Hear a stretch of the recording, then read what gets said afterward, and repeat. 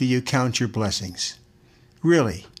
How often do you sit back and look around and be grateful for what you have? For me, I'm almost 80 years old, and I'm grateful to be alive, to be here. But some of the simple things we take for granted. I mean, we turn on the faucet, we got water. We get in our car and it actually works.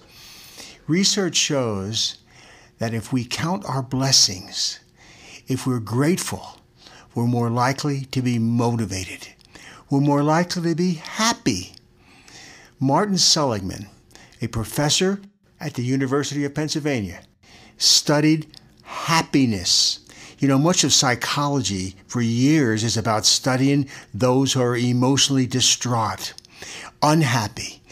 And Dr. Seligman said, we need to study the other side of the coin. What makes people happy?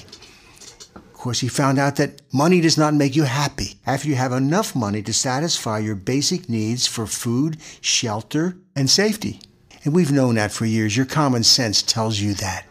But what he has also shown is that expressing gratitude to others increases your subjective well-being. Now that's the term they use, SWB, subjective well-being.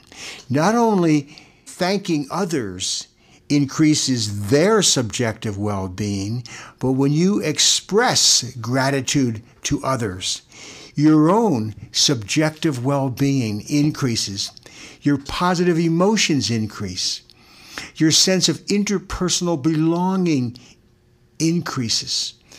So I ask you the question, when's the last time you called up your mom, your dad, your grandmother, your child, and thanked them for what they do for you?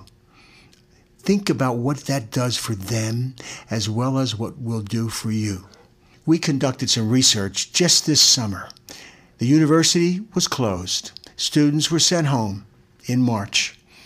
And we asked the students, as part of their assignment, to fill out a survey about happiness, motivation, feeling competent. And how it worked was 2 groups. One group of 21 students were asked to write a gratitude letter to someone by Wednesday. The other group of students, there are only 12 in this group, they did not write a gratitude letter. And again, we assessed their happiness, their motivation every day for 34 workdays, 34 weekdays.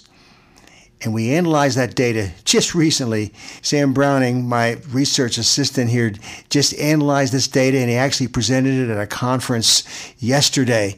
And what did we find? Yes, those who wrote that gratitude letter were significantly more motivated over the course of 34 days than those who did not write the gratitude letter. Now, I should also say that over the course of 34 days, everybody's motivation kind of decreased. I mean, they're stuck at home. They weren't allowed out. We're here because of COVID-19, not going anywhere. And their level of motivation actually decreased for both groups. But the gratitude group showed an increase in motivation, and they just also showed less worthlessness. I mean, we asked how worthless do they feel? And the group who wrote a gratitude letter felt more worthy. All right? Now, other words like competent, how competent are you? That didn't change. So competence didn't change as a function of writing that letter, and either did feeling depressed. So my point is, showing gratitude, just writing a gratitude letter, increases your sense of motivation. So how simple is that with regard to increasing your motivation and your subjective well-being? Show more gratitude. Both people benefit from that. The benefactor, meaning the giver of gratitude, you, and the receiver, the beneficiary of gratitude. So what if we just sat back and realized what I've got right now? I've got life, and I get up and look around. appreciate what we have. Feeling gratitude will increase your motivation, your subjective well-being. And now, how about if we reach out and we show that gratitude to others? Just a thank you, just a thumbs up, a statement of appreciation.